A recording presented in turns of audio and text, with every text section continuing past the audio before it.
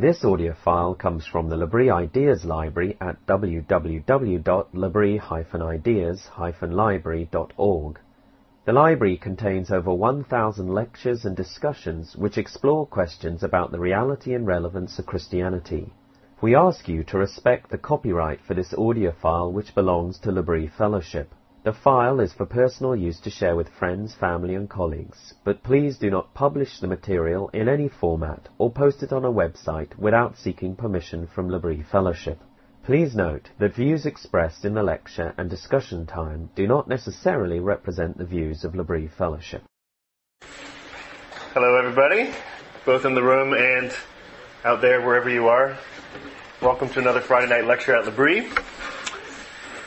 This is continuing our winter term lecture series, and there's a number of more lectures that you can look up on our website to see what the rest of the schedule is. But just for now, I'll give you next week's title. Dave Friedrich, who is our worker here and tech wizard, don't laugh, is lecturing on the topic "Healing for Our Times: Recovering Hospitality and Friendship as Demonstrations of the Kingdom."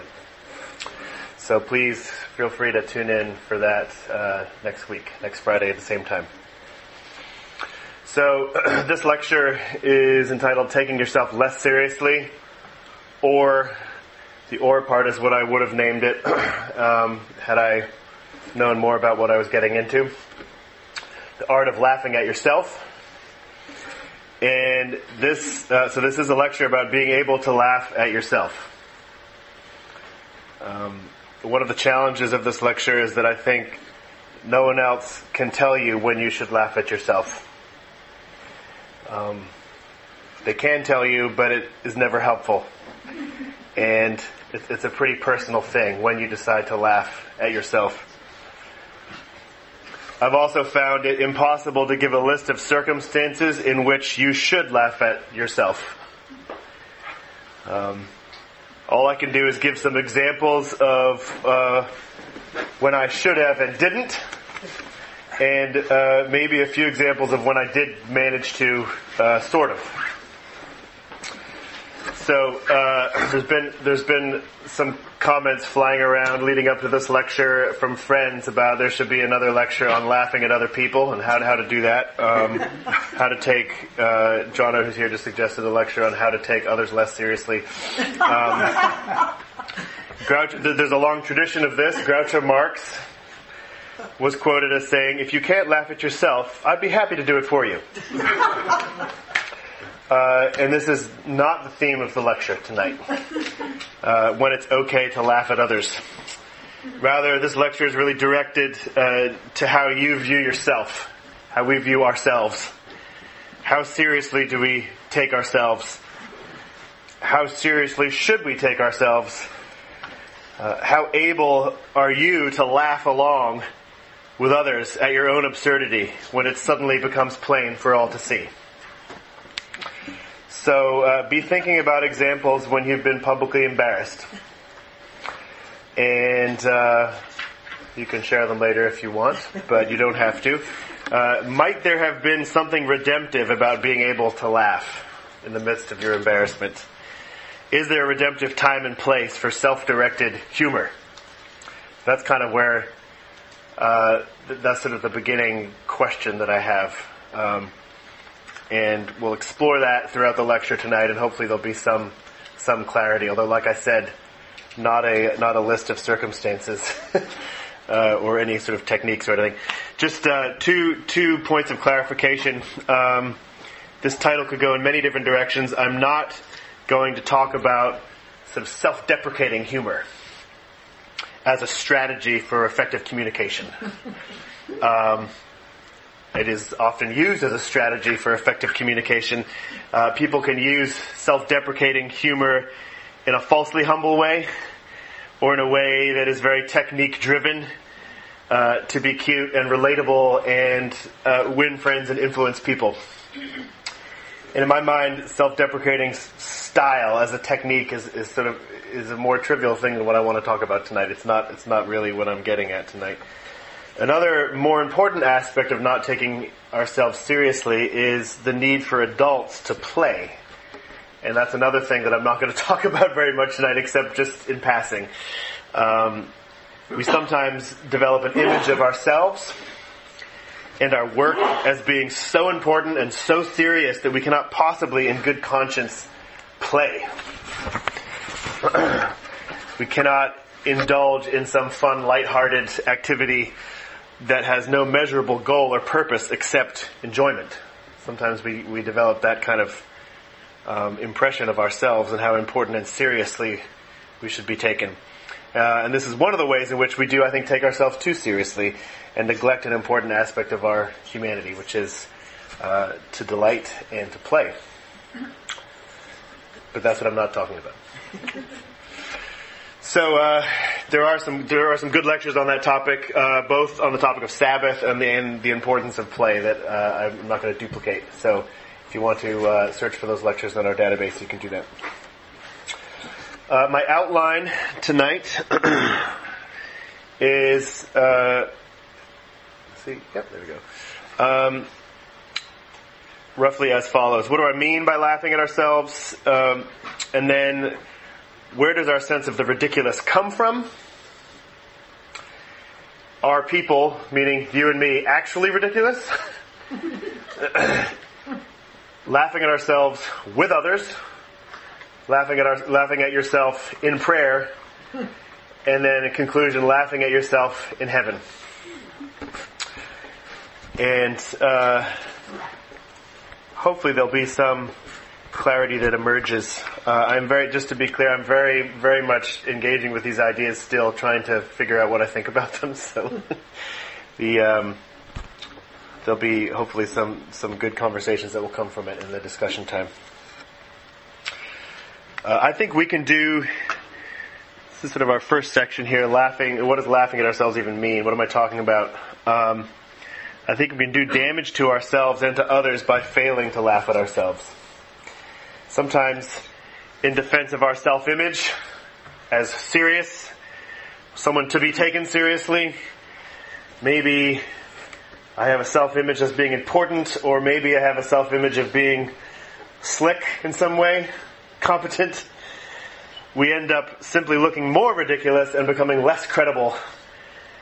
And worst of all, particularly in the context of conflicts or conversations in which there's tension, we widen the divide between ourselves and other people, making it harder to communicate. So pride keeps us from acknowledging what is perfectly clear to everyone else around us, that we've just made an ass of ourselves. And the perfect example of this, I'm not actually going to read, sadly, just for the sake of time, I'm not going to read this example, but I think you should all go back and read the original version of Peter Pan and study closely Mr. Darling's character, the father of the three children that get whisked away to Neverland. He's just a perfect, it's satire, it's an exaggeration of course, but he's just a perfect picture of an absurd person who becomes increasingly more absurd the more he tries to defend his dignity. So he becomes, in a sense, the more passionate about his dignity he becomes, the less dignified he becomes, and it's very, very funny. But this is an exaggeration that we probably see in less extreme forms all the time, maybe even in ourselves. While we can lose credibility by demanding to be taken seriously, we might just gain credibility by laughing at ourselves. This feels costly, though. We may be called at times by God to laugh at ourselves when we most feel like being taken seriously. When it really does hurt. I'll share an example from my life. I have been told at various times by various people that I talk too much. It's an odd example to give while I'm lecturing. Really tried to cut the length of my lecture down just so I don't prove anybody correct. And this is true. I have been known to talk too much, sometimes particularly during serious conversations in which I feel I actually have something to say, something to contribute. This is part of our job as L'Abri workers is to talk a fair amount about serious things. But in my eagerness to articulate what I think needs to be said right away, sometimes I do not leave enough room for other people to speak. My wife has various signals that she has for me from across the table when we have students at our table. But this came to my attention in a particular way when I was at a retreat. Actually, my whole family was at a retreat a number of years ago. And this large group of people, many of whom were in ministry of different kinds, broken up into small groups to discuss the talk and to discuss the biblical passage the talk was based on. And there were some shy people in the group, and then there was a leader who had some experience in leading Bible studies for InterVarsity. And I talked a lot. Evidently, a quieter member of the group wanted to share something. And I was unaware of this. At some point, the leader of our small group indicated with words and with what I perceived as overly dramatic hand gestures that I needed to shut up. Sort of a kind of a double stop. And there might have or there might not have been a small corporate sigh of relief in the group when she did this. I don't remember. It might have happened. And of course, I have this, gut kind of impulse to say, I'm actually not talking too much, and here's why. And everyone else seems to be kind of reluctant to speak up, so I'm just stepping into the gap here. And I have one last point I want to make. There's all kinds of. But I did get the message loud and clear, and so I stopped talking. But it rattled me in a way that surprised me, and it hurt. And so that's my whole story. That's it. It's sort of a story about nothing. Doesn't this happen all the time to people? What's the big deal? Someone told me that I was talking too much. This is 5 years later. Why am I still thinking about this? It's a good question. Because I think of myself as someone who listens to others. That's why. I think of myself as someone who is sensitive to the quiet people in the room. I think of myself as someone who does not blunder on and on, running off at the mouth, totally unaware that I'm silencing other people. And so it was painful both because I did not want to be insensitive. I really didn't want to prevent anybody else from speaking, genuinely. But it was also painful because I thought I was sensitive. My self-image received a large smack. And I realized that I was not who I thought I was. Now, part of the failure of this moment was that I was not humble enough to... I took correction, but I was not humble enough to laugh at myself and my own tendency to talk a lot, and to laugh at my own mischaracterization of myself, which was also kind of funny. I did not have the capacity to do that and move on. There's a way in which, if I'd been able to laugh at myself in those ways, I could have moved on quicker. Like I said, I did take correction, but I didn't move on until much later. Because I kept turning that story over in my head, sort of being annoyed by it, sort of acknowledging that this woman was perfectly right, sort of whatever. And this experience has actually troubled me much more than it would have, I think, if I'd been able to simply acknowledge that I was being ridiculous. This is hard. We all enjoy it when people laugh with us. Maybe you've just told a joke and it lands perfectly and the room explodes in laughter and you think, yes, I'm the funny person in the room. There's no doubt that there's a certain, shot in the arm you get from that. But none of us enjoy being laughed at. When people around us suddenly notice absurdity in us and point it out, there's a very different experience. It's still laughter, right? No, but we are the ones that the laughter is being directed at. We're the object. When the joke is on you, and you are the punchline, it tends to activate every angry, defensive, self-justifying impulse we have. But what if we had a greater openness to being perceived as ridiculous? What if we were gloriously free from feeling threatened by laughter? What about a habitual readiness to join others in laughing when our real foolishness has been legitimately displayed? Again, this is not a strategy or a technique. Really what I'm talking about is simply one way in which biblical humility could manifest itself. There are many ways in which humility should manifest itself in the lives of Christians. Maybe this is one way. I even think it's one way in which we can be peacekeepers. Being able to laugh at ourselves rather than to defend our dignity and get and to increase the tension of every conversation we're in. Another example of which I think this applies, think of the impression that many non-Christians have of how Christians communicate. Now this might not be a fair characterization. This is certainly maybe an unfair stereotype in much of the time, but there's some truth to it. This impression goes something like this. Christians are so convinced that they have the only truth, and they pretend to be so certain about everything they say, it's a nightmare to talk to one.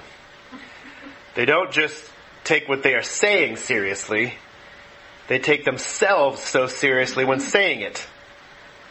It's like they're defending their honor when they're talking about their faith. Is that what we're doing when we talk about our faith, defending our honor? The Apostle Paul in 2 Corinthians 6, just reading just one sentence from a much longer passage, he says, "We put no stumbling block in anyone's path, so that our ministry will not be discredited." And he doesn't give a list of potential stumbling blocks and things that you should particularly remove. But I think we can think about our own tendency to take ourselves so seriously in defense of our honor as a potential stumbling block to the gospel. Because Paul is talking about removing as many of the insignificant obstacles to belief that we can, so that if someone does reject the gospel, it's for no other reason than the cross.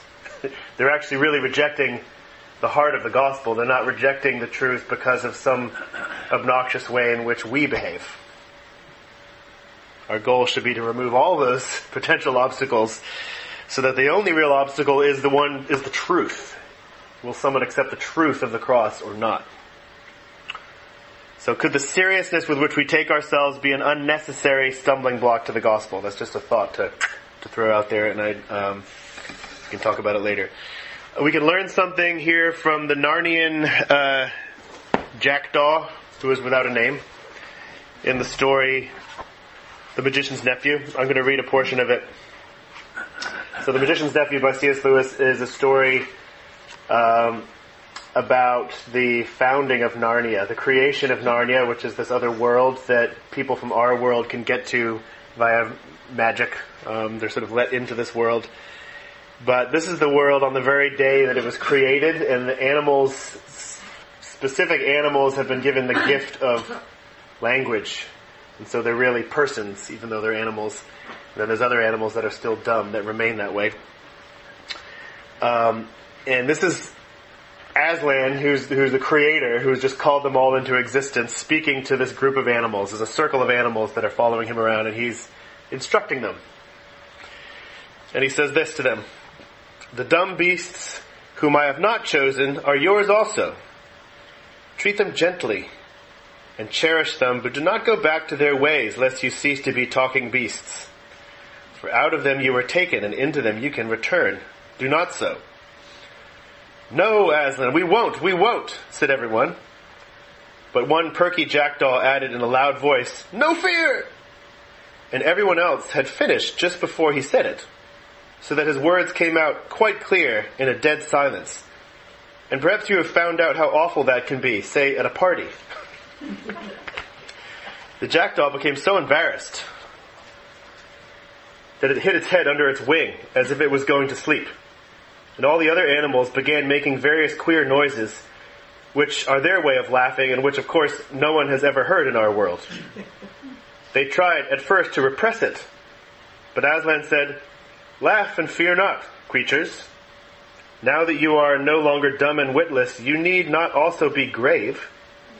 For jokes, as well as justice, come in with speech." So they all let themselves go.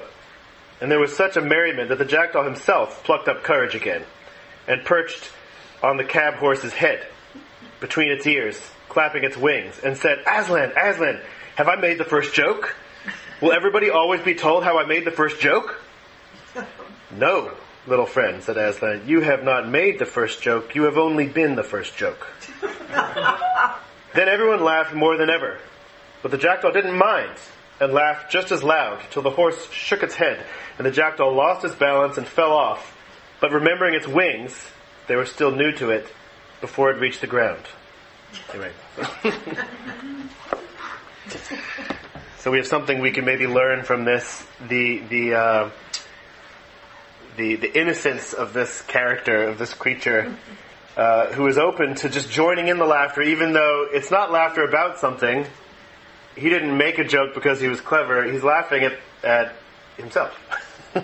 Joining in with the laughter that's directed at himself because he didn't make a joke. He is the joke. And there's something wonderful about this. This non-threatened recognition of his own ridiculousness. And Lewis portrays it as a freedom and a sign of innocence. Right? The world is as yet uncorrupted, and this is this character's response to being laughed at. But that's a bird in a fantasy story. So, are we ridiculous? We're talking about real people tonight. I think we have to back up and slow down a bit and start to talk about some broader issues. Where does our sense of the ridiculous come from? What is it? What makes people laugh? This is a very complicated question, and there's in order to talk about it at all, as with many things, you have to simplify it a lot.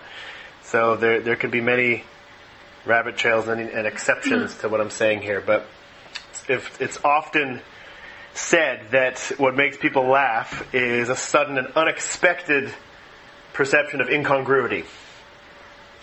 This is a definition that can be used to describe humor in general. Incongruity perceived by someone. It takes a person to find something funny, right? If there's incongruity in the woods and no one's there to witness it, it's not really a joke, right? But incongruity that's perceived by somebody in a particular way. In other words, we tend to find a situation humorous when we become suddenly aware of two elements coming together that do not belong together. It's a juxtaposition that's jarring to us, and if all goes well, we laugh, right? There are obviously many, many qualifications, like I said, to this definition. The second you try to distill what humor is into a nice, neat definition and tell people why exactly it is that they're laughing, you run into trouble. First of all, when you explain humor, it's never funny to explain humor. Secondly, not all jokes are equally humorous to everyone. What makes a situation funny to one person and not to another is a mysterious thing. We're in the realm of real subjectivity here. Not all incongruity is funny. That's another complicating factor.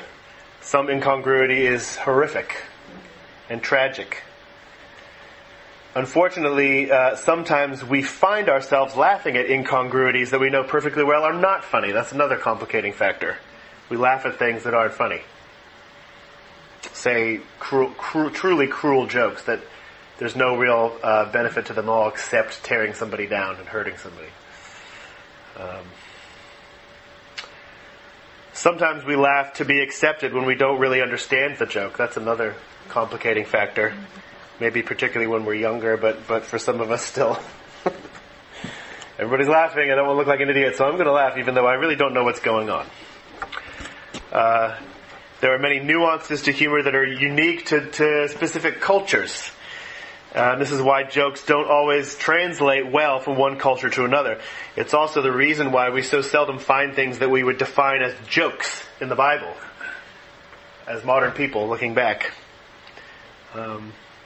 there's humor in the Bible in various places, but there's not very few examples of what we would call a joke with a punchline and a setup, right? All this is true and it complicates matters, but nevertheless, incongruity of some kind is still at the heart of humor. That's what I'm trying to say.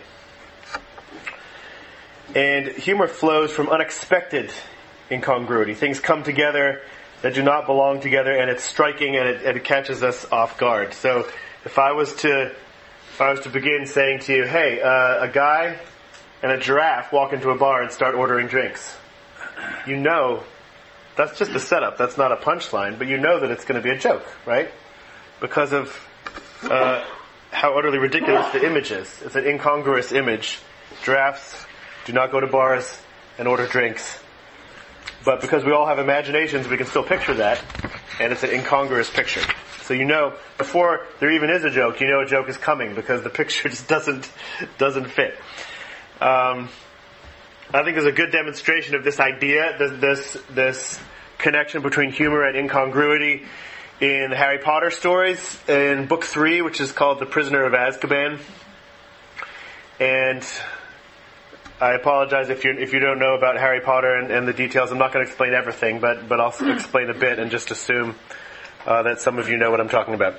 So there's a class at Hogwarts, this school, called Defense Against the Dark Arts, and it's training up young witches and wizards to battle against evil magic. And in this one lesson, they're learning how to repel a very unpleasant magical creature called a boggart that hangs out in dark closets and wardrobes and cupboards. No one knows what a boggart looks like because a boggart is a shapeshifter and it immediately takes the form of what you most fear. So if you come into contact with a boggart, you never see what the boggart actually looks like. All you see is what it's just changed into. So a boggart looks different to different people. So in the class, the Hogwarts students are taking it in turn to face the boggart. This is training. For Ron, who's one of the main characters, it turns into a gigantic spider. For another student, I forget which one, it turns into a severed hand that's like twitching around on the floor, which is gross. For Neville, it turns into the most dreaded teacher at Hogwarts, which is Professor Snape. The boggart's weakness is that it cannot stand to be laughed at. And so in order to defeat it, you have to think of something that would make it appear silly to you. And then say the incantation, ridiculous! Spelled ridiculous. When faced with Ron's spell, the giant spider suddenly has roller skates on the end of every leg and starts to slip around and slide around on the floor. For Neville, Professor Snape is suddenly wearing Neville's grandmother's clothes. Her hat, her purse, her dress, everything. When everybody laughs, the boggart, which is no longer scary, is forced to shapeshift again to the next victim, whoever approaches it. So it's kind of a fun, interesting part of the story, and that the boggart appears later on in the series. But J.K. Rowling isn't just telling an interesting story here. There's a demonstration of sort of what humor does in this chapter. Each student's deepest fear is transformed into a joke by introducing incongruity to it. So roller skates do not belong on spiders. Professor Snape does not belong in Mrs. Longbottom's dress and bonnet. It mysteriously becomes funny to the students, and it's that laughter that is key in defeating this creature. So you get the idea. If all humor is some kind of incongruity, though, and we're talking about the ridiculousness of people and ourselves at times, is there something incongruous about us as people? Are you and I ridiculous? Excuse me.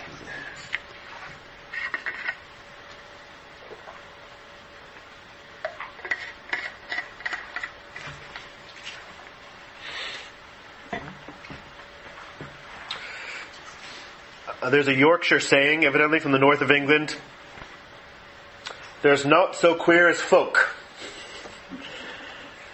There's naught so queer as folk. The American version of it is, ain't nothing stranger than people. And it's true. The behavior of human beings and their words and their thoughts just don't add up much of the time. We are mysterious beings even to ourselves, maybe particularly to ourselves. Woody Allen, in the introduction to the movie Annie Hall, I think it's Annie Hall, tells this joke. He says, 2 women sit down at a restaurant to eat. The first woman says, the food here is really terrible. The second woman says, yes, you're right, and such small portions.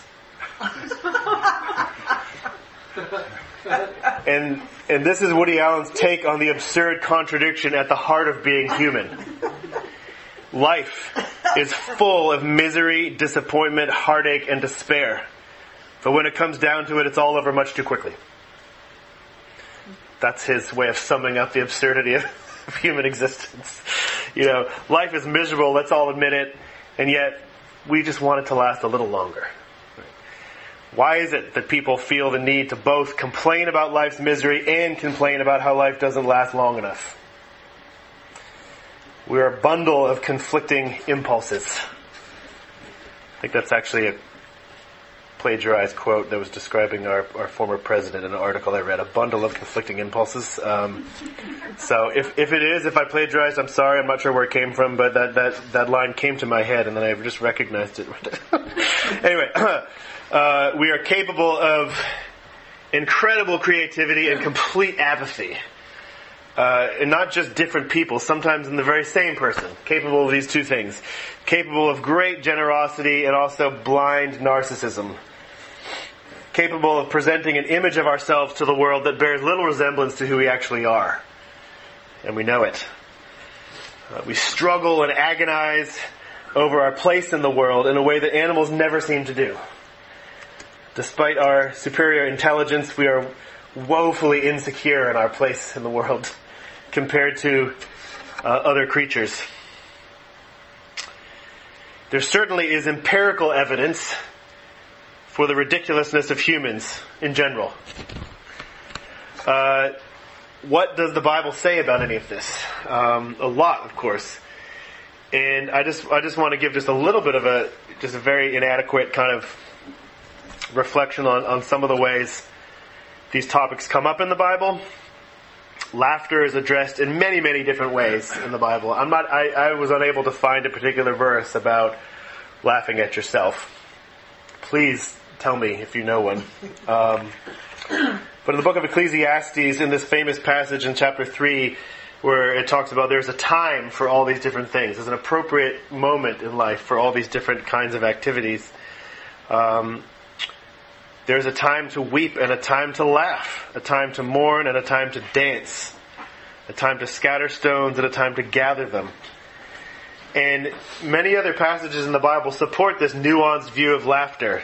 Sometimes it's appropriate, sometimes it's not. It's not something that gets just a rubber stamp of approval or disapproval. It depends on the context, of course. One kind of example is when laughter is described among the people of God. It's often described as a very good and beautiful thing. It's a sign of God's blessing on His people. Something that naturally flows out of His people, out of their joy and their gratitude to God. So, one example of this is in Psalm 126. There are many others. When the Lord restored the fortunes of Zion, we were like those who dreamed. Our mouths were filled with laughter, our tongues with songs of joy. Then it was said among the nations, the Lord has done great things for them. The Lord has done great things for us, and we are filled with joy. So this is an awesome picture of God not just delivering His people and giving them gifts and then walking away, but delivering them, giving them gifts, and then placing laughter in their mouths. It's this picture of, you can't think of a more powerful image of God legitimizing laughter and merriment and joy. It's not just indifferent toward it. He's the one that placed it in their mouths, right? It's quite a beautiful image. Another way that laughter is addressed, laughter can be a sign of great folly. The laughter of the proud is a sign of their refusal to repent, very often. And you see this all over the Bible. I'm just looking at one passage here in James chapter 4, verses 8 through 10. Come near to God, and He will come near to you. This whole passage is a call to repentance. Turn away from your sin, come back to God. Wash your hands, you sinners, and purify your hearts, you double-minded. Grieve, mourn and wail. Change your laughter to mourning, and your joy to gloom. Humble yourselves before the Lord, and He will lift you up. So this, in the words of Ecclesiastes, this would be the time to weep, right? There's a time to laugh. This isn't it. There's a time to weep. And really, it's weeping in response to your own sin. It's the remorse of being aware of your own sin and then turning to God in repentance. Another way the Bible addresses laughter is when God Himself laughs. And this is a complicated one to me because it's never laughing from a sense of fun, or there's examples of God delighting in finding joy, but the Bible very seldom talks about God's laughter apart from His scorn and derision. It's a judgment, it's a judging laughter on the folly of the wicked.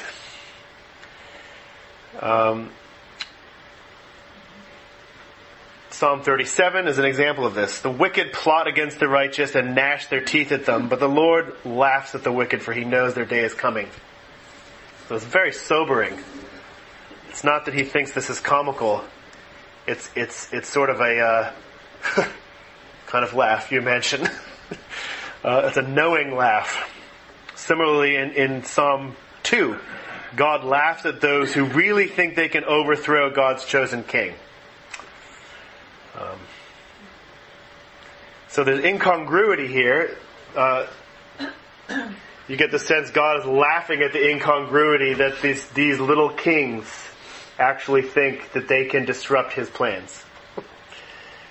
It's a little bit like laughing at a ladybug that's challenging me to a boxing match or something. It's like, that's an image that is absurd. And God, in a similar way, laughs at the wickedness of the evil. The self-deception is deep. The divide, I guess the incongruity, I think, is there's a huge divide between these kings' perception of themselves and then what God sees, the reality that God sees and knows is actually the truth. Another use of humor in the Bible, I would say, is the relentless use of satire in the prophets, criticizing idolatry in particular. And this is less of a reference to laughter itself, but it's a use of humor with a very, very critical edge to it, particularly in the book of Isaiah. I'm going to read excerpts from Isaiah chapter 40 and 41. So skipping a little bit in the middle, but I'm just going to read it continuously though, because it is very much of a piece. And get a sense, listen for the irony and the absurdity of the picture that's being painted for you. This satire is sort of a literary technique of exaggerating something that's bad, that's vice, in order to reveal the absurdity of it, or in order to reveal the vice, the badness of it. And so this is beginning in verse 5 of Isaiah 40. Surely the nations are like a drop in a bucket. They are regarded as dust on the scales. He weighs the islands as though they were fine dust. Lebanon is not sufficient for altar fires. Lebanon is where all the huge cedars come from that build that's known for all the massive trees. It's not enough to build an altar fire. Nor its animals enough for burnt offerings. Before Him all the nations are as nothing. They are regarded by Him as worthless and less than nothing. With whom then will you compare God? Given that all this is the case. Who are you going to compare Him to? To what image will you liken him? As for an idol, a metal worker casts it, and a goldsmith overlays it with gold, and fashions silver chains for it. A person too poor to present such an offering selects wood that will not rot. They look for a skilled worker to set up an idol that will not topple. Which is, I think, that will not topple, the deeply ironic jab. And then skipping a bit, picking up again in the next chapter. Present your case, says the Lord. Set forth your arguments, says Jacob's king. Tell us, you idols, what is going to happen? Tell us what the former things were, so that we may consider them and know their final outcome. Or declare to us the things to come. Tell us what the future holds, so we may know that you are gods. Do something, whether good or bad, so that we will be dismayed and filled with fear. But you are less than nothing, and your works are utterly worthless. Whoever chooses you is detestable. This is chilling. I find, it is satire, and it's these words, I think, while they're harsh and they're critical, they're meant to make people chuckle, I think. For me, the line that makes me chuckle the most, building up, do something, anything. You're speaking to a inert piece of wood, unresponsive. Do something, good or bad, anything, so that we may be dismayed by you. So the absurdity of vice, in this case idolatry, is being revealed through the humor of the text. The incongruity is that the living God is at hand, the one for whom the nations are a drop in the bucket. And yet his people are messing around with bits of wood and metal, trying to be heard. It's a picture of true folly, right? It's tragic and it's scary, and this entire text is meant as a warning. It's not meant as a joke. But it's made to look ridiculous through satire. Idolatry is made to look ridiculous through satire. In a way, it's a sacrilegious thing to say, but Isaiah is putting a bonnet on Professor Snape here. Idolatry is evil and wicked and scary, but Isaiah is putting a bonnet on it and making it look as ridiculous as it truly is, as a way of teaching us something. So, is there something ridiculous about people in general, though? Something we all share? Not just sort of humor directed towards vice in a critical way. And I think for this question we have to go back to Genesis 1 through 3, the very beginning of the story. Human beings are given a place of tremendous honor in creation. They are made in the image of God. And I've sort of think of the image of God, the Imago Dei, in 3 layers. And I'm not sure whether this is, I'm sure someone has thought of this already. And but in any case, there's sort of 3 aspects of it that are really important. Starting with the most important aspect of the image of God. Adam and Eve are intrinsically glorious because God decides to make them in His image. Intrinsically meaning in their very substance, in their very identity. This is their identity, which is ordained by God before He even forms them. He said, let us make man in our image. Let us make the male and female in our image. We simply are image bearers, not because of anything that we have done, but simply by virtue of being human beings. Which means that human beings have tremendous value to God. Adam and Eve has a status that demands respect. They have a status that demands respect. But it's a status that has been conveyed to them, given to them, not earned or in any way. This is the intrinsic value aspect, the intrinsic dignity of the image of God. The second sort of layer is that in addition to this status and identity, Adam and Eve really do share some of God's own attributes. Obviously in a very dependent and small and derivative way. They share His personhood, his ability to have relationship, his creativity, his ability to affect reality around him, a concept that we call dominion. His ability to love, his capacity for reason. These are all attributes of God that Adam and Eve at creation to some degree really share. And as they exercise and develop these capacities, they are imaging God. And that's a different use of the word. That's a verb, a verb form of the word image. But to image God is to use all these capacities to demonstrate the ways in which God has made you in His image.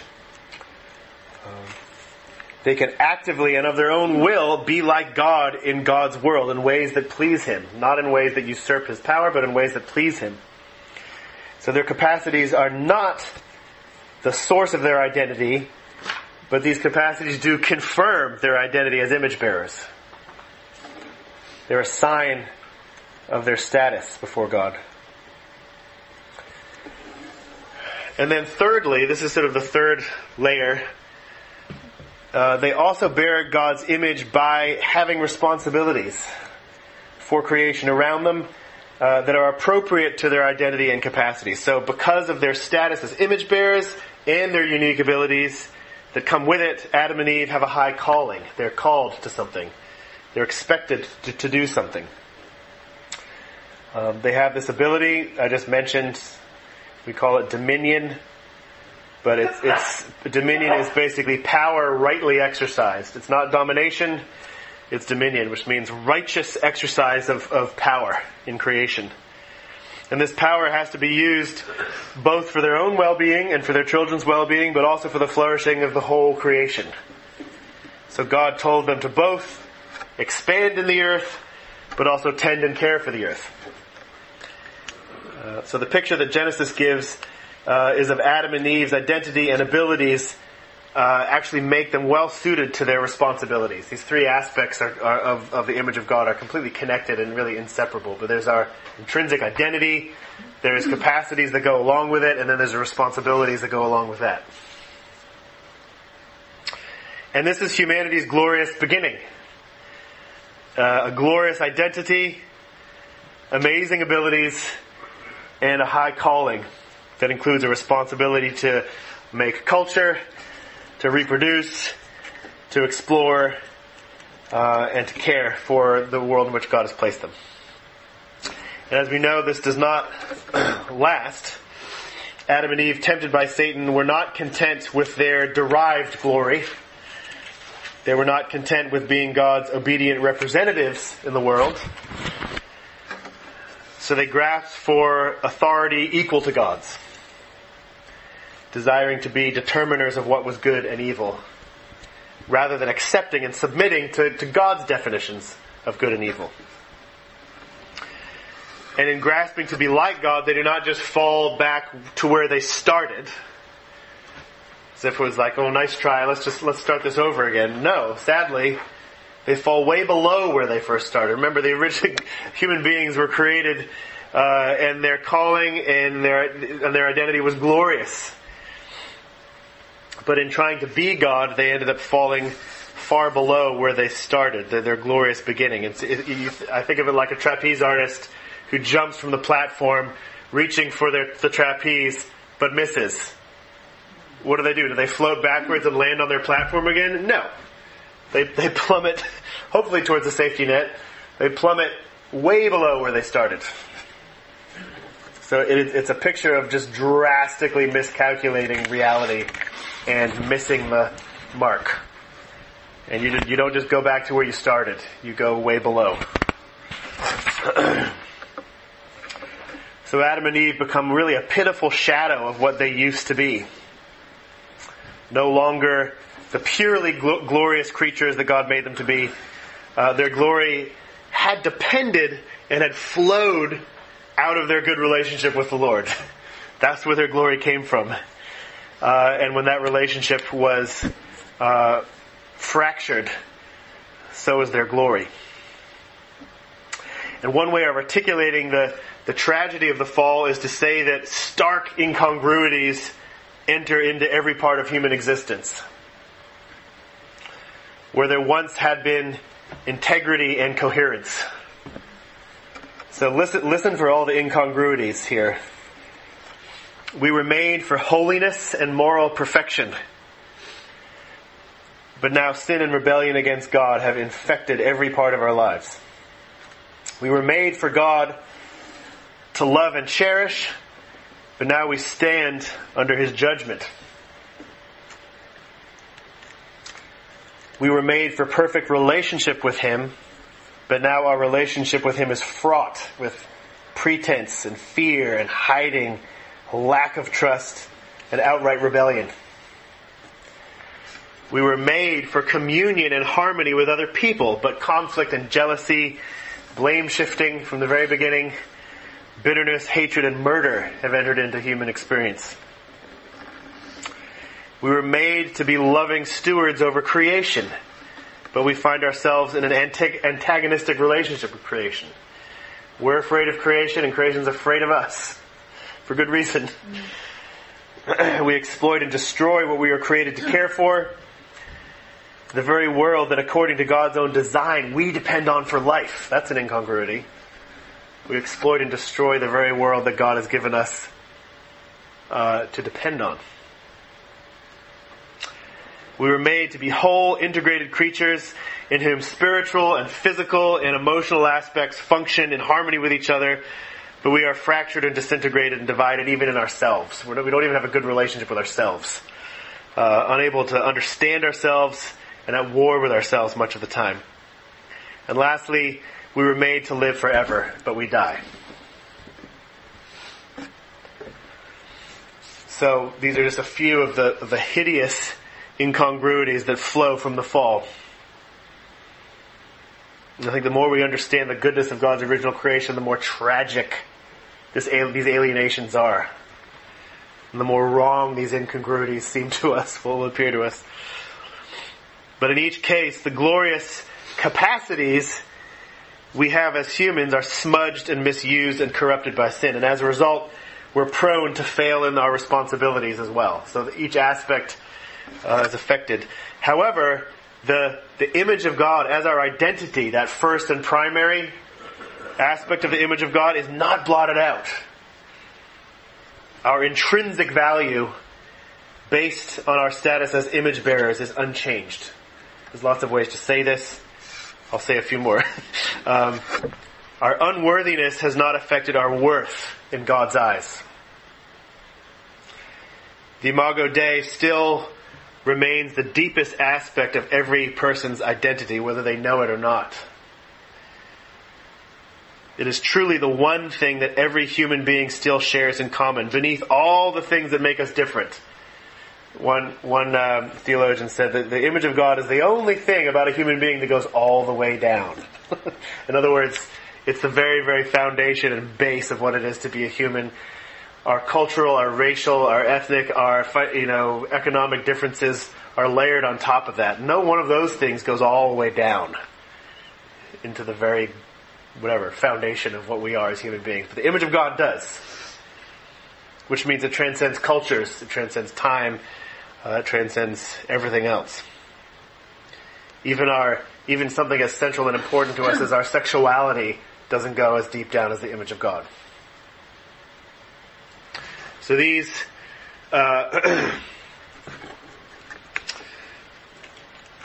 this is a way in which, even though the fall has happened and every aspect of what we are as humans has been twisted and broken, our fundamental identity as image bearers still remains. But what about the capacities? The ways in which we were meant to show forth our glorious identity? They have been twisted and corrupted by sin. They've also been diminished by the fall. I think our dominion is not what it once was. Not just because we're sinners and we tend to dominate and twist it into something evil, but creation, just by virtue of the fall happening, has more power over us than it was intended to have. We are subject to futility and weakness in a way that we were not intended. So in this way, I think we're both participators in the fall through our sin, but also victims of the fall in millions of different ways that we have not caused ourselves, but we're just living in that reality. we're finite in a way that Adam and Eve were finite as well, but in a much more they're not weak like we are. So if we were made to be like a painting, picture the image of God as you are a painting, a priceless masterpiece. After the fall, it's like that painting has been turned into a preschooler's finger painting project. It hasn't been destroyed. The canvas is still there. The masterpiece is still there. But there's a bunch of junk on top of it. There may be scratches in it. The fact that it's a masterpiece might be hard to see. It may take faith to see that, right? At times it's unrecognizable, but it's still a Van Gogh. And we are, I think, thankfully, because of the grace of God, we are still able to see this glory in people, even in ourselves. You think of all the very real examples of human excellence, of heroism, of mercy, of generosity, of creativity. These things are still real and alive in the world. But even at their best, I think they're a shadow of what they were meant to be. So, this is a very general description of how the Bible understands the human predicament apart from God's radical intervention. We're defaced masterpieces. Or, as Sarah was saying last week, glorious ruins. Or maybe it was 2 weeks ago. Glorious ruins is a way of describing human beings that does justice both to what people were at creation, but also to what the fall has had, the havoc that the fall has wreaked on humanity, the ruin and the glory. This means that we, I think, experience a whole spectrum of incongruities. Some are tragic and the result of sin very directly, but other times we experience incongruity in less harmful ways. Sometimes things happen to us that just simply do not seem to reflect the high status that we have as human beings, right? Our innate God-given dignity. For instance, this is a story, a true story. Walking back from my chicken coop one morning, winter, it's freezing cold, icy path, handful of eggs. Lose traction, slip, don't even really fall terribly badly, but just the reflex is to make a fist. No. Just crush the eggs. No. And sit in the snowbank with egg yolk dripping between my fingers. And where's the glory? Where did it go? Where's the innate grace and coordination that human beings were created to have? I think I don't remember. I think I was really angry and then left. Probably, maybe a little later. But in any case, it was frustrating. Or another example, a former pastor of mine, a beloved friend of ours. I think I shared this story recently.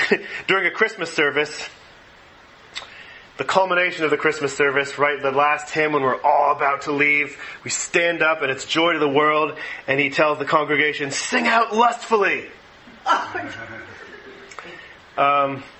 These moments make me laugh. Why do they make me laugh? Because a glorious human being, a would-be ruler of creation, has for a brief moment been an ass. And this incongruity strikes us as ridiculous. We've been made for glory, and yet we appear foolish all the time. Not necessarily because of some outright sin, but because we are no longer masters of our environment. Our limitations have been exaggerated. The effects of our finitude have been amplified. And this is why G.K. Chesterton can say famously, this is not an exact quote, but it's the basic idea. If you see a man running down the street chasing his hat in the wind, and you find it funny, it is proof of the existence of God. And he's getting at this idea that, like, why would you find it funny if someone is just running after their hat in the wind? What's funny about that? Well, it's only funny if it's absurd, because that man is doing something ridiculous that is incongruous with who he is, right, as a human being. And whenever I say this, because G.K. Chesterton is from the era he was from, I picture a man in tailcoat, like top hat and very, very dressed up, dignified looking London gentleman tearing down the street trying to catch his hat. If you find it funny, it's because there's incongruity there, and the reason there's incongruity there is that this man is doing something ridiculous, and yet he is an image of God with huge dignity granted to him by the Creator. Now, I don't know if that proof for the existence of God would stand up under real philosophical scrutiny, but it's still really worth reflecting on. But we need to move on. What about this idea of laughing at ourselves now? Now that we've backed way up and gotten a running start and have looked at some biblical passages, the glorious and the ruinous nature of human beings, I think our approach to laughing at ourselves has to be very nuanced because of this. Jesus does not call us to treat ourselves flippantly, as if we have no dignity or value. We're not supposed to be excited about other people treating us that way, either. This is why humor that's really cruel and tears us down is actually not of God. It fails to reflect the glorious part of what a person is. So you and I are more than just absurdities. However, Jesus does warn us to be ready and to be unsurprised when our dignity is not respected, particularly if it's because of His name. Be ready to be treated as less than you are. In various places in Matthew 5 in the Sermon on the Mount, but even the part that talks about turning the other cheek. If you're struck on the face, on the right cheek, offer the left to the person. And this is not, I don't think this is a text about nonviolence per se. It's about our response to being publicly humiliated and dishonored. The image is of two people standing in the street. One person smacks the other in the face, which is an ultimate, in that culture, incredible in this culture too, incredible dishonor and an embarrassment to that person, an assault on their dignity. Jesus is commanding us not to retaliate in defense of our honor. Do not defend your dignity by returning the insult and smacking the person back, is the point of the text. The temptation to strike back by I think another way of applying this is think of, even short of getting smacked in the face, being the brunt of a joke. The temptation to return with a joke, ridiculing somebody else, intended to humiliate them in return, mostly in order to feel better ourselves. This is the kind of response that Jesus is saying, no. Be ready for humiliation. And of course, He Himself is the model for this. Be ready to be humiliated and not retaliate in like kind. I think that godly humility calls us to limit the seriousness with which we take ourselves in a variety of other ways too. We're not supposed to take ourselves so seriously that correction from someone else rocks our world. Correction from somebody else should not destroy us. We should not take ourselves so seriously that we demand that all eyes be on us when we feel we have something important to say. We should not take ourselves so seriously that we need to maintain the impression of knowing more about a topic than we actually do, or knowing more about a topic than anybody else in the room. That's not a battle we're called to fight. And we should not take ourselves so seriously that we cannot join others in laughing at our own foibles. These are not battles to fight. the more we can resist fighting these battles, the more resilient and less brittle we will be. And this is one of the wonderful things about humility. In ancient times, humility was not viewed as a virtue, it was viewed as a weakness. But the teachings of Jesus and Paul have established this idea in Western culture that actually humility is a virtue. And just think about the resilience and the strength that humility gives to a person. The ability to get knocked down and have it not destroy you. The brittleness of pride. Brittle is a picture of something that appears strong, but all you need to do is touch it and it shatters. It has no flexibility. In contrast, humility is incredibly flexible and resilient.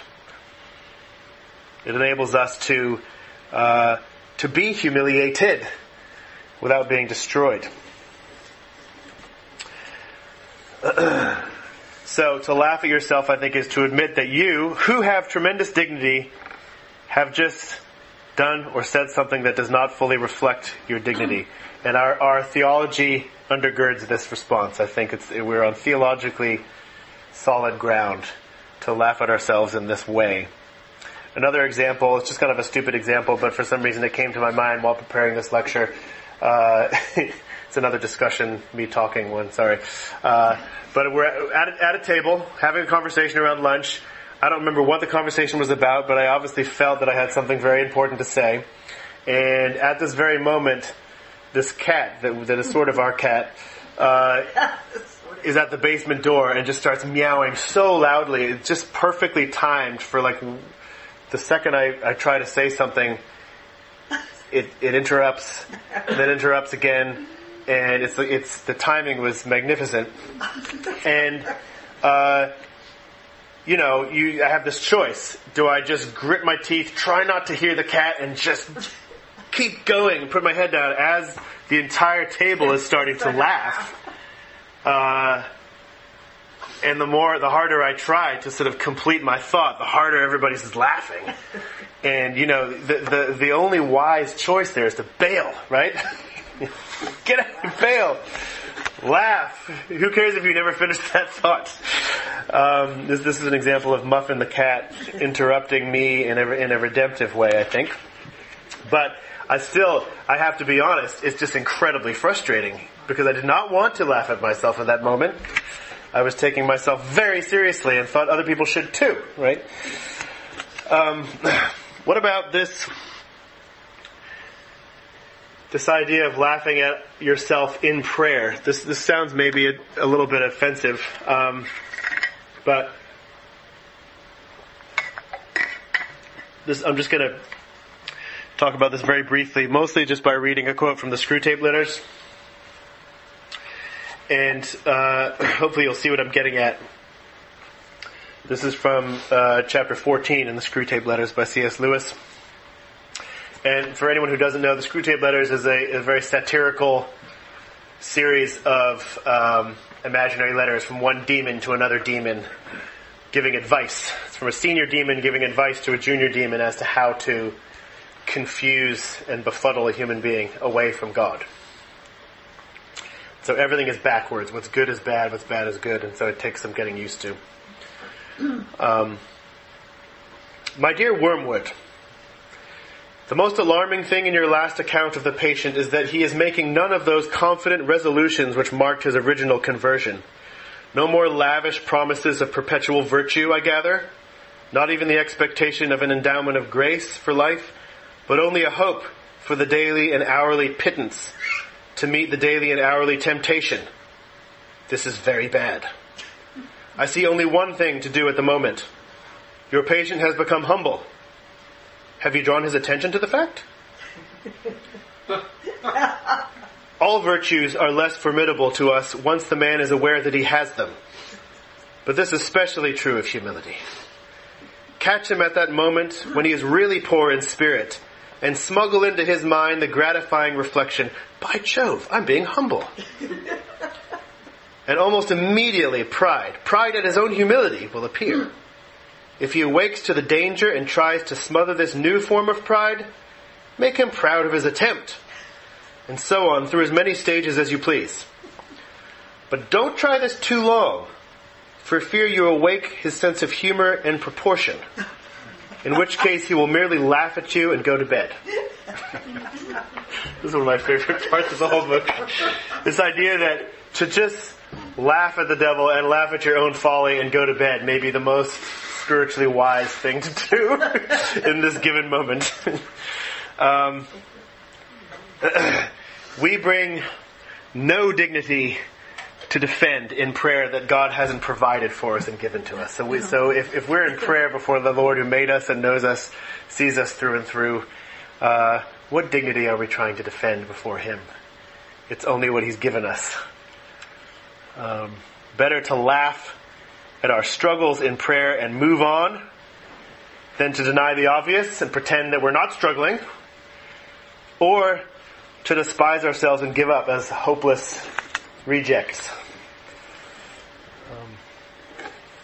To be able to identify our own ridiculousness in prayer. And I think of this, for me, it's the level of distraction. What pops into my head while I'm trying to pray? It is just absurd. Nothing to do with the matter at hand. Nothing to do with what I'm actually coming to God for. My mixed motivations in prayer. All over the place. My relentless navel-gazing during prayer. Introspection. My misconception of who I am and of who God is in prayer. We have an option to turn away from prayer in disgust because we're hopeless, or to honestly and humbly laugh at ourselves and keep praying. And this is a gift. It's something we can only do if we're confident in God's grace and patience with us. If we're not confident in the fact that God really knows, loves, hears us, credits us with much better prayers than we actually offer Him. If we're not confident in that grace, then we will not be in a place of security to laugh at ourselves. We'll be in despair. But I think there's an amazing way in which I think Lewis is getting at this. If we're confident in the grace and the love of God, which is not dependent on my eloquence and focus in prayer, I'm confident in that grace. I'm actually free to acknowledge my own absurdity and move on, right?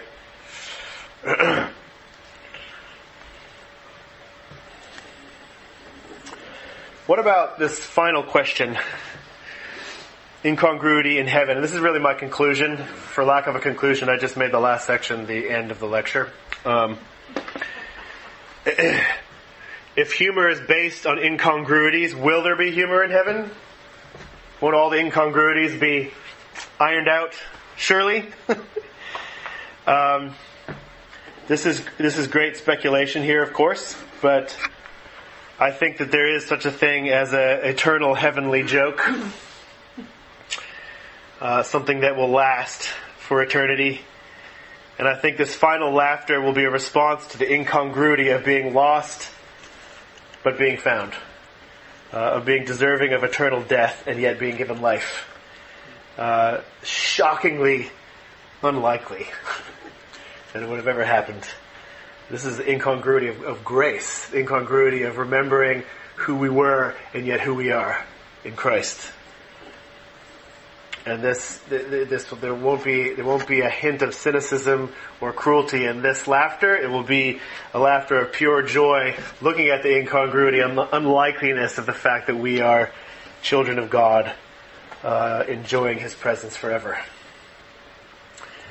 There's various places that hint at this.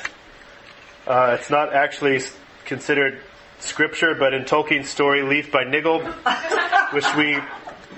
which we read earlier this term, there's this wonderful part where there's these two characters, Nigel and Parish, and it's kind of a story about death and about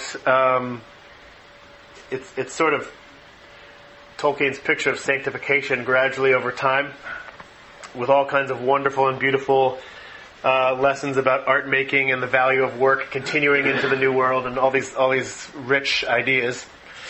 But these two characters who are now in heaven, who were once neighbors and kind of didn't get along, they're now in heaven together up in the mountains, And they are shocked to find out. They get a message saying that this little area of land, these woods on the outskirts of the mountains, that they themselves had a hand in making, in forming, has become a place where lots of people go to find healing.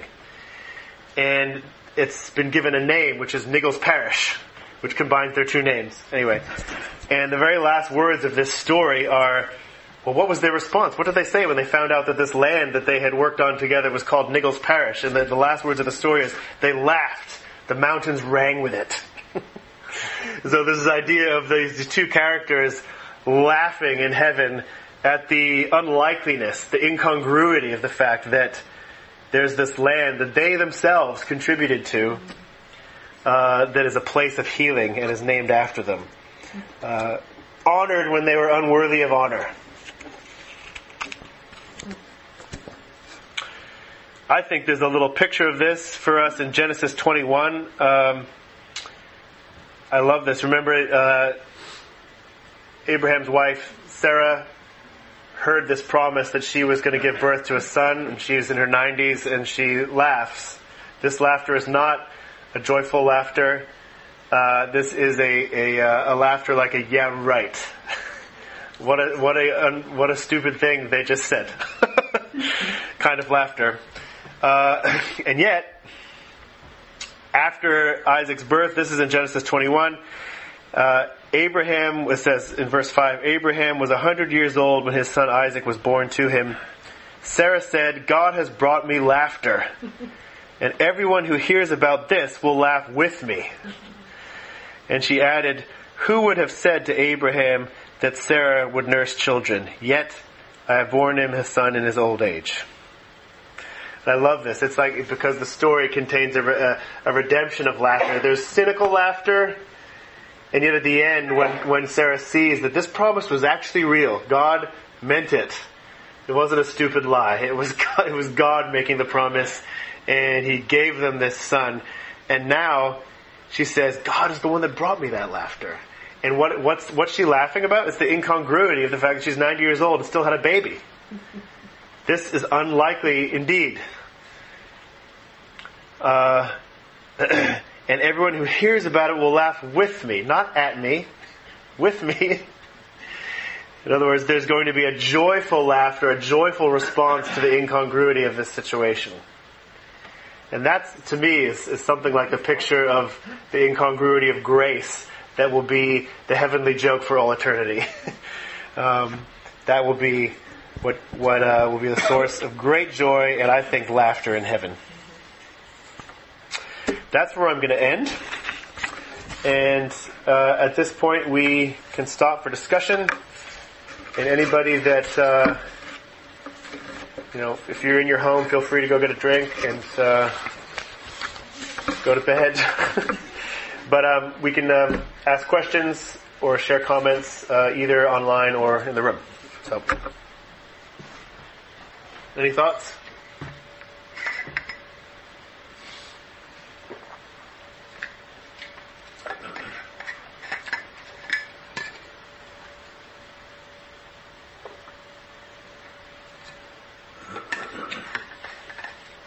Jono. When's it inappropriate to laugh at yourself?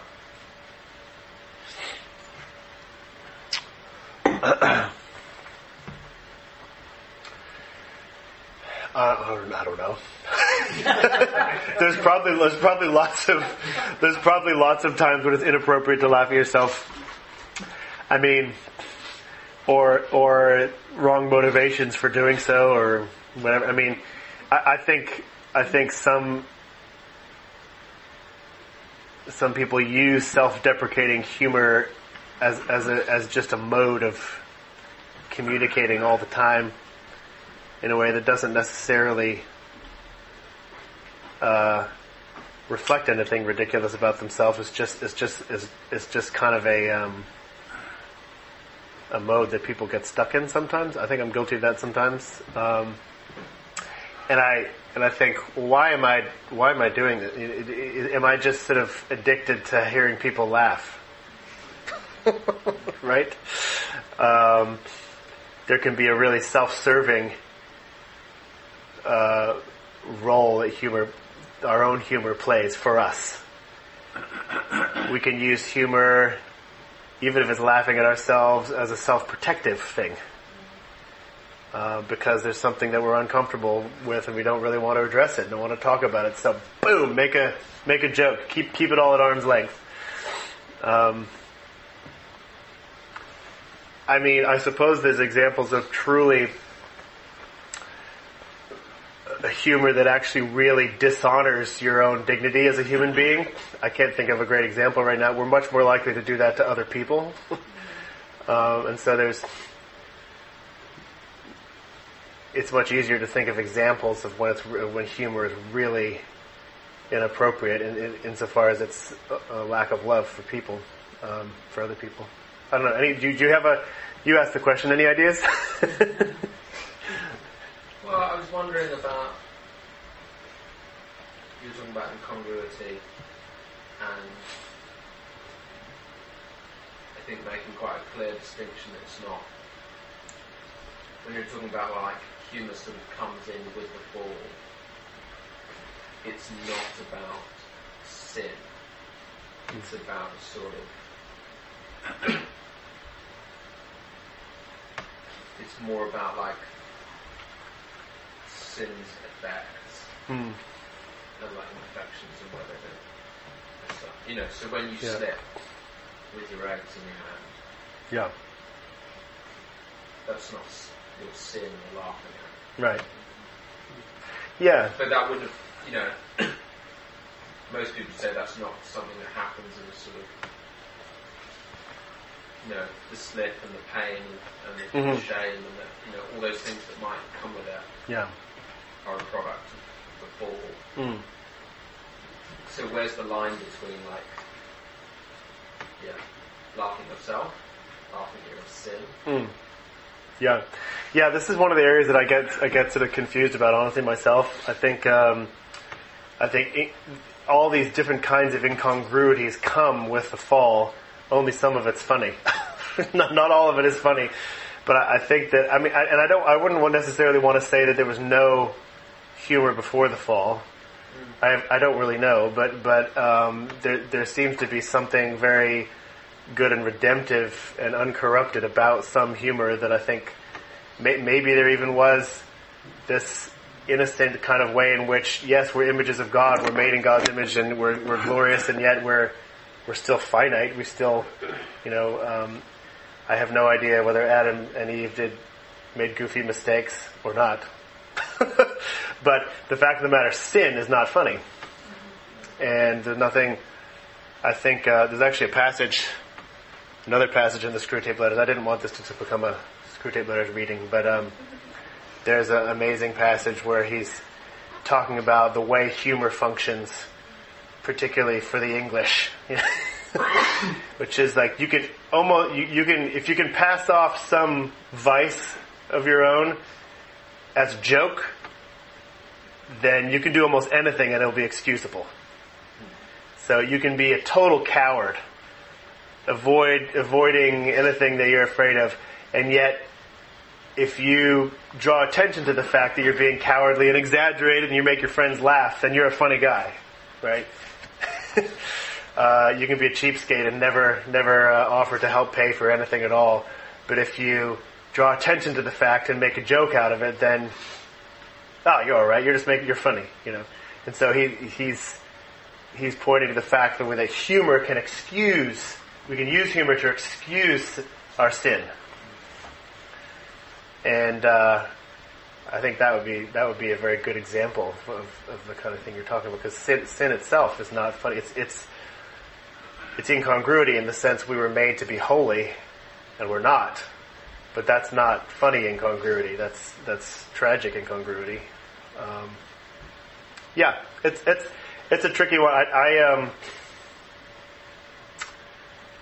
Like I said before, there's gray areas, and when it comes to incongruity, there's so many. It's like a very broad spectrum of different kinds of things we're talking about that I don't know if I can tell you where the line is. But any other thoughts on that? Is that your hand up, Joshua? I have a different thought. Okay. I don't have any thoughts to that. But, That's okay. Thinking about the ability to laugh at oneself, I think, when I think it, I have to put it the right way, it's a characteristic or a trait that helps me like kind of trust a person in a way, or you see them sort of differently, and maybe trust isn't exactly always the case, but you see them differently. I just think of like, and not to always like bring it to politics, but like Saturday Night Live is just brutal in their satire of politicians, and they were brutal of Sarah Palin. Yeah. Tina Fey did this amazing impersonation, and I don't particularly care for Sarah Palin's politics, but Sarah Palin like went on Saturday Night Live a few times, and it's sort of like it's hard not to respect her for that. Yeah. Like walking into the kind of like belly of the beast and just being herself. And it's really hard not to respect that. And also it's sort of, it undid like the power that Saturday Night Live had to kind of make her look like an idiot. I mean, they still could, but she was like, okay, like, and I don't know. She's unthreatened by this. There's something that I kind of, I see things that are differently than her, but it's hard not to admire that and see that as like a strength of some sort. And I know also in public thing, any attention is considered good attention. I don't. Anyway, it's just interesting to think about how the ability to laugh at oneself, at least for me, can either endear a person or help you kind of trust a person in some way. And I just really hadn't thought about that till I saw your lecture title and found myself thinking about that. But, I think that's true. I mean, I think that there can be a really lovely way in which, for some people, it makes you feel at ease because you realize, oh, I'm not going to. This person will be hard to accidentally offend. If they sort of carry themselves lightly. Not in a flippant, trivial way, but in a way they're like, oh, this person can. I don't know, take a joke, I guess. I don't know. There's different ways to also be a leader, and some models of leadership, maybe implicit ones, are like you always get the last word. Always kind of seen in the best light. But there's also something about someone who's willing to show their humanity, or maybe not always have the last word, or be laughed at. Right. And laugh at themselves with that. That actually kind of builds. I don't know. You could go along with. I don't know. So, well, it can be a sign that this person is trustworthy because they're willing to acknowledge true things that in public that don't make them, not just the things that make them look good. Maybe this person cares about the truth as opposed to looking good. Marty. I don't know if anyone mentioned this while I was gone, but it's a little bit different. But it's one of the examples that Dick has in one of his books is from Farmer Boy, when I think it was Almanzo when he was very young and was at a like a country fair. And he had never seen, and he was sort of a whole crowd of people. He got up, there was this animal he'd never seen before, and he was, didn't know what it was, and suddenly, I guess it was a mule. He just opened its mouth and just made this horrific noise right in Almanzo's face, and Almanzo was terrified, and scrambled, tried to get out, and it's such a moving passage. It just says the whole crowd, everyone there, laughed at him. And he felt utterly ashamed. And only Father didn't laugh. And it's just such a powerful thing of, God sees our ridiculousness, but the idea that God doesn't laugh at us. In our shame. In our ignorance and whatever. But it just, I don't know, it's just such a powerful passage of God's grace and love and mercy. And He knows we're dust. Yeah. He knew this, and his father understood this little boy was terrified, had no idea. Yeah. This was not an animal to be afraid of, but only father didn't laugh. Yeah. It's just amazing. Yeah, that's awesome. That's a great passage in that story, Farmer Boy. Yeah. Yeah. The father, just because the father loves his son, Almanzo, that he's not swayed by the peer pressure of everybody laughing. Right. He doesn't say like, "Oh, come on, you get over it, kid. Come on, look at that. I mean, it's just nothing. Just, it's just serious. Takes him with complete seriousness. Yeah. A sense of other, isn't it? Yeah. Yeah. I was thinking of another. Oh yeah, think of God actually laughing. Okay. Irma Bombeck wrote a lot of really humorous books. Yeah. And it just it was all of her normal life. And yeah. She saw everything in a very humorous way. and I heard an interview with her, and the interviewer said, and she's a very well-known Catholic. Okay. Real Christian who took his faith seriously, and she said, "When you pray, do you laugh?" Uh-huh. And Robin said, "No. When I pray, then it's God's turn to laugh." Yeah. Right. But it wouldn't be the kind of laugh that the father might have done but didn't do. It would be laughing with her. Yeah. It wouldn't be laughing of ridiculing, laughing at her. Yeah. It wouldn't be the laughter that God. The laughter of derision that God shows to the wicked. Yeah, exactly. Yep. Yeah, I hadn't thought of that as God laughing with us at ourselves. So.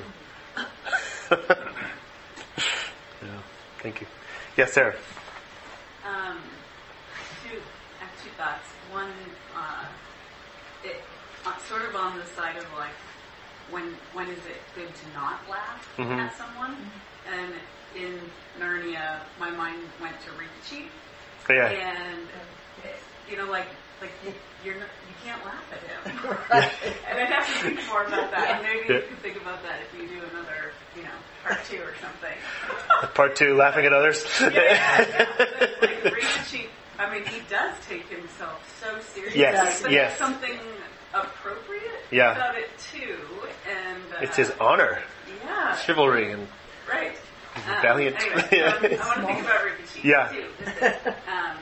But then, I was just going to ask, like, what do you think helps one just sort of nurture humor about themselves? Like, how do you grow this capacity if you find yourself a bit shrunken? And what might be the role of, like, okay, let people poke a bit of fun, or right. Maybe there's, something to that. I don't know. Yeah, that's a great question. That's a very natural question following from this lecture. I don't have a lot of ideas there. The question was, for those of you who might not have heard, the question was, what are some ways in which to nurture this ability to laugh at ourselves if we're feeling sort of stunted in that area. I think, obviously it'll always have to do with our relationships and interactions with other people, and maybe being, I don't know. I think sometimes we like to surround ourselves with people that just make us feel confident and strong and smart. And I think it's a great help to interact with children, because children very often just point out things that are, mercilessly that are true about us, or at least maybe partially true about us, or ask us questions that are just unanswerable, or whatever. I think that's a. Children don't necessarily instinctively respect our dignity, especially if we're their parents, and so that's always good practice.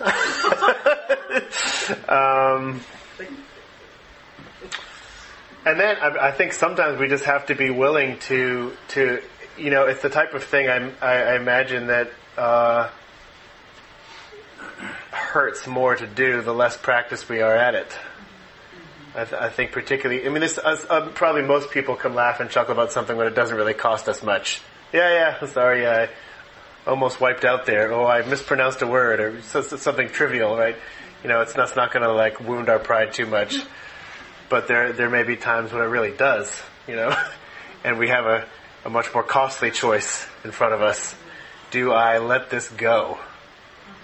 Or do I stand my ground? Right?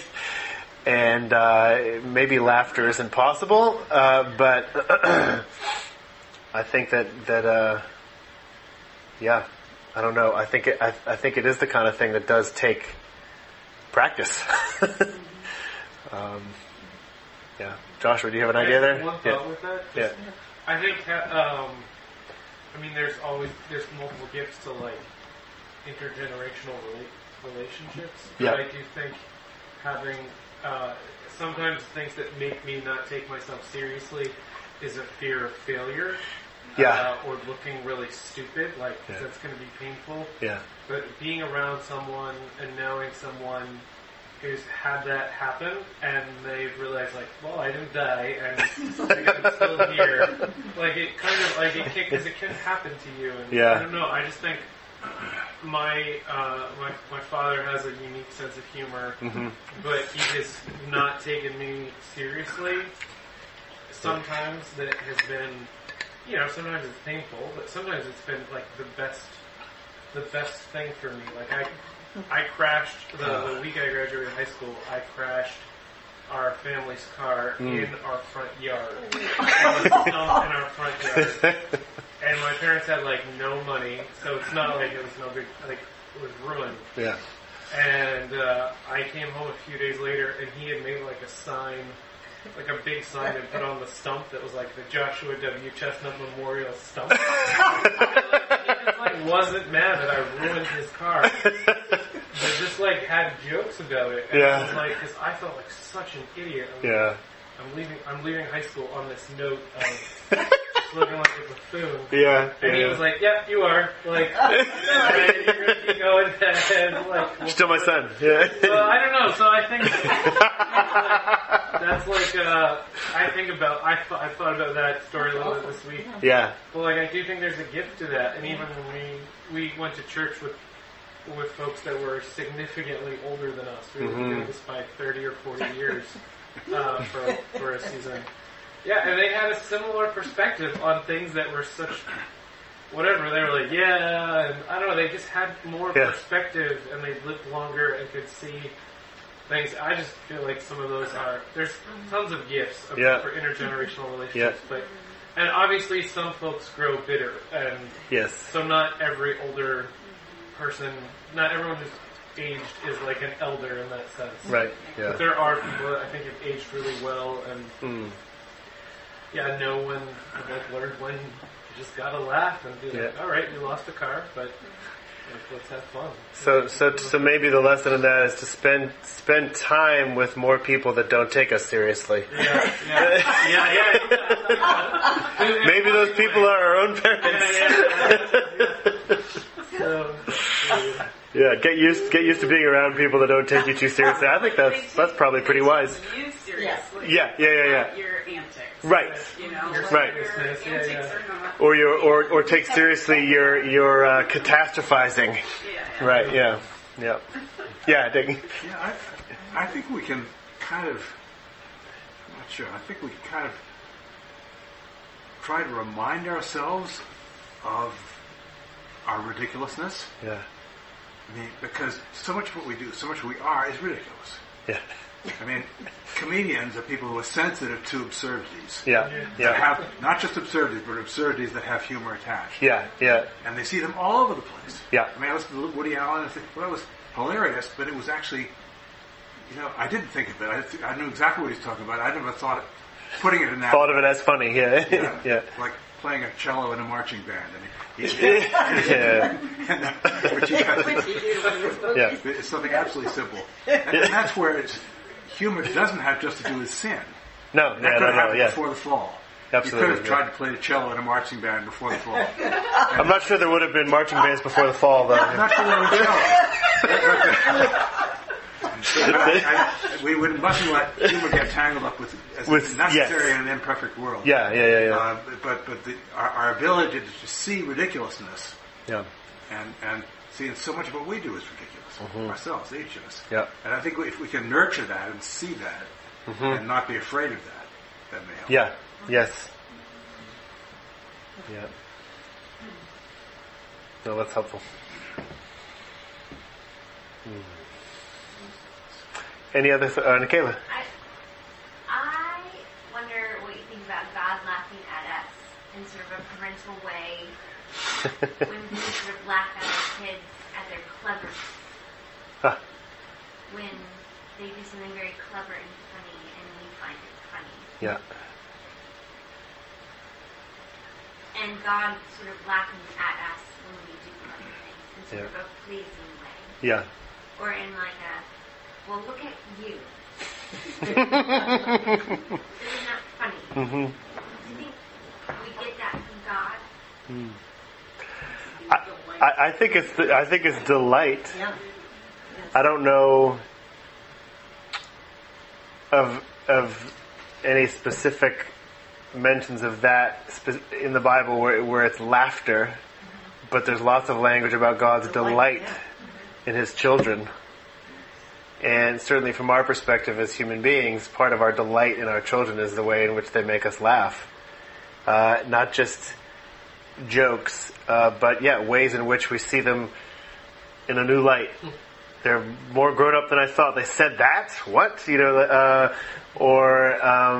Or something that they say that's just so particularly them. No one else would have said that in that way. It's like, that is so like Noah, and there's delight in that.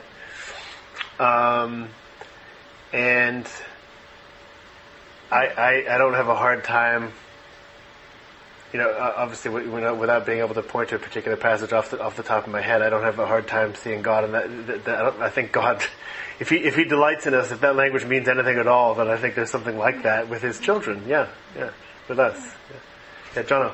This is on a different point. Oh, okay. So that's the same. Okay, Marty. Well, this is just, the analogy that the language of God being our Father, and that familial language, I think, lends itself to that. That we can make analogies of how we enjoy our children or delight or what makes our children make us laugh. And some of it is, I think I've given this example, I don't know here before, but when I happened to be in your apartment upstairs when Ellie took her first steps, and she'd been, so the delight, she'd been walking on her knees and Abby'd been walking and running sooner, and then as she got up and took her first steps, there was just laughter, and it was such incredible delight. Abby was laughing and clapping, Ellie was laughing, you all were laughing, I was laughing, and it was the delight of growth and dominion, of a child taking a new step in dominion and what it is to be an image of God. And I can see God laughing in that way with delight, again, not laughing at us, but just laughing with delight at here's one of His children who's taken a step forward. And is maybe that a kind of laughter that isn't incongruous? Because it's just joy and love, it's basically like overflowing, right? It's not humor. It's really humor. No, it's not humor, you're right. It's just delight in it. It's delight. But laughter is still the result of it. Surprisingness. But it's just the fact that laughter is just so natural in a situation like that. I think it's awesome. It's not everybody saying, oh, wonderful. Ellie just took her first step. Let's check that box. It's just totally. Everyone laughed. This is because this lecture is about the Screwtape Letters. I'm going to mention it one more time. There's a passage in the Screwtape Letters about this also, where he's this hyper rationalistic kind of demon that breaks everything up into categories and is like, there are 4 causes of laughter in the human animal. I don't remember what they all are, but the first one is we're uncertain what the source of it is, but we tend to see it when loved ones are reunited after a long time of being apart. Yeah, it's because he doesn't understand what love is. It's like this mystery to him. So he's like, this kind, we don't understand it, we don't like it, it's always to be discouraged. Basically, it's just he's describing joy and love, but it's the laughter that doesn't seem to have any particular purpose except this thing that he doesn't understand, right? It's very clever. Yeah. It's terrible. Yeah. Discourage it at all costs. Yeah, John.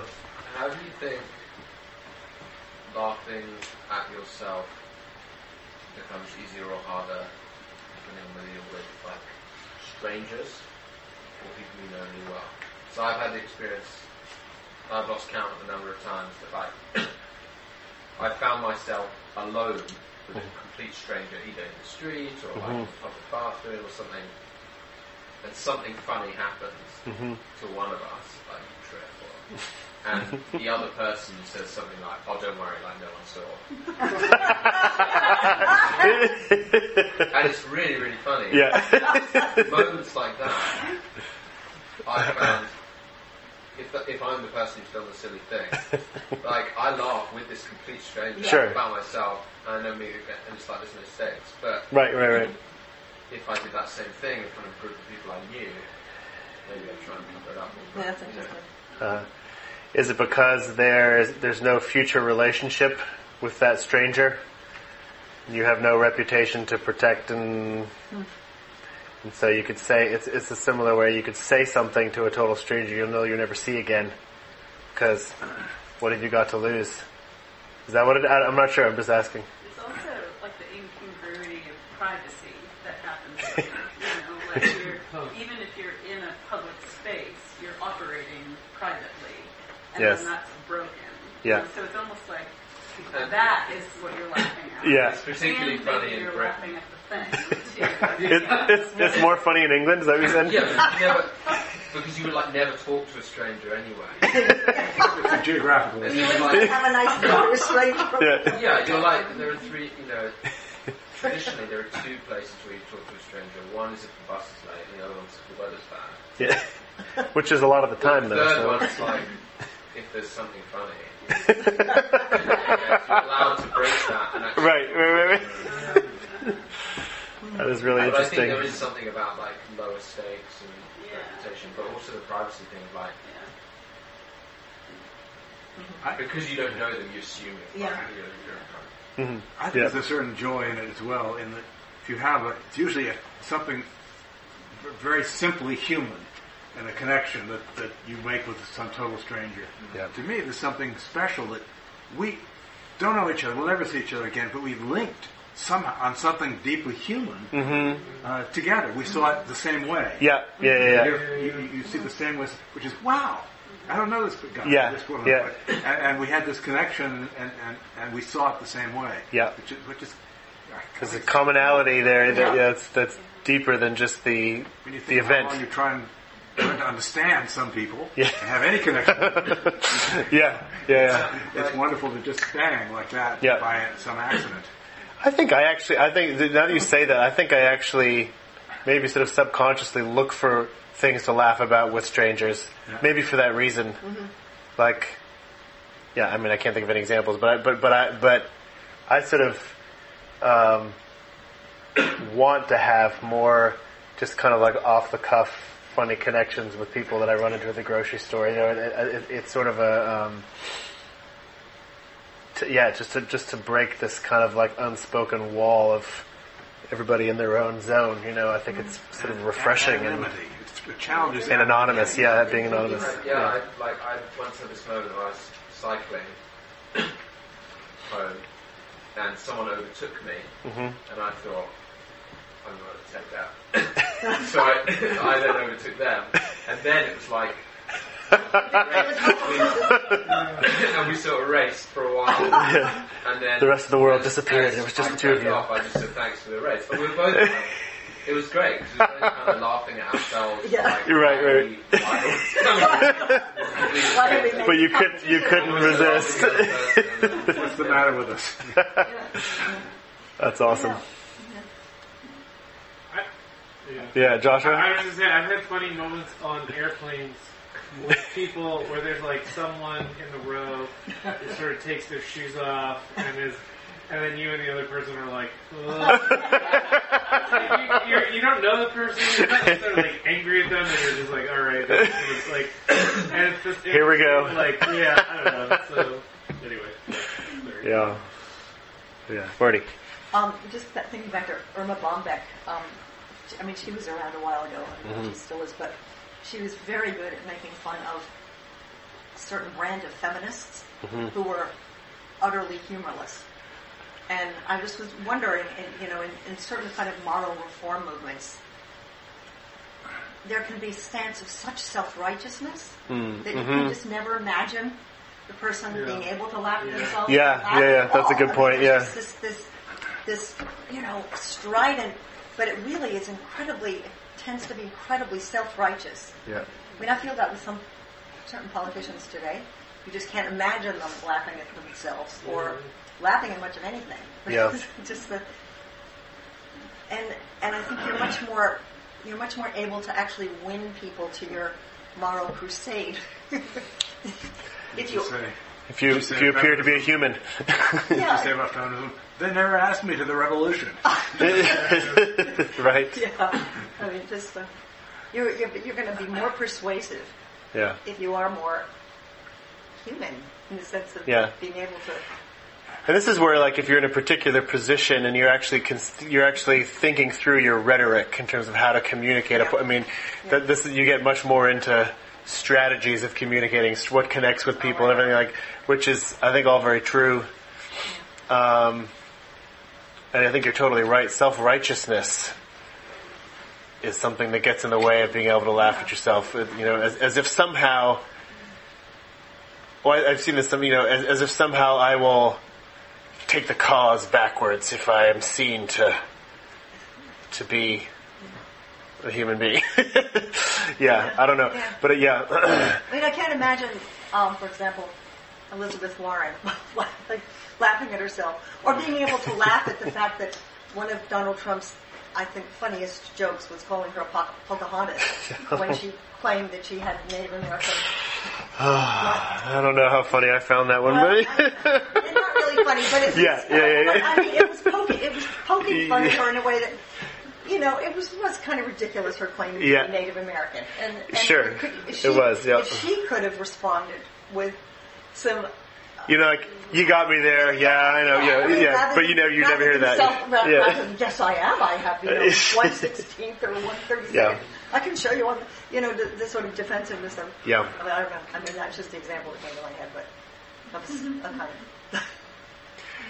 Yeah, in the realm of politics, it's a totally different ballgame, I think, in terms of, because being able to laugh at yourself is somehow, in certain contexts, synonymous with admitting you've made a mistake, which is, you can't do that without, committing political suicide or something, which is pathetic. Yeah, it's pathetic. People actually being able to admit a mistake. Actually, Biden admitted quite a few serious mistakes before, and has been able to do that, which is something refreshing about him. The way that you can do it, there's this wonderful way of saying that you've made a mistake without actually saying it, which is you can say mistakes were made, which is a good. The glory of the passive voice. Yeah. Anyway, I think I'll probably stop there. But thanks a lot, everybody. Thank you. Thank you for tuning in. Thank you.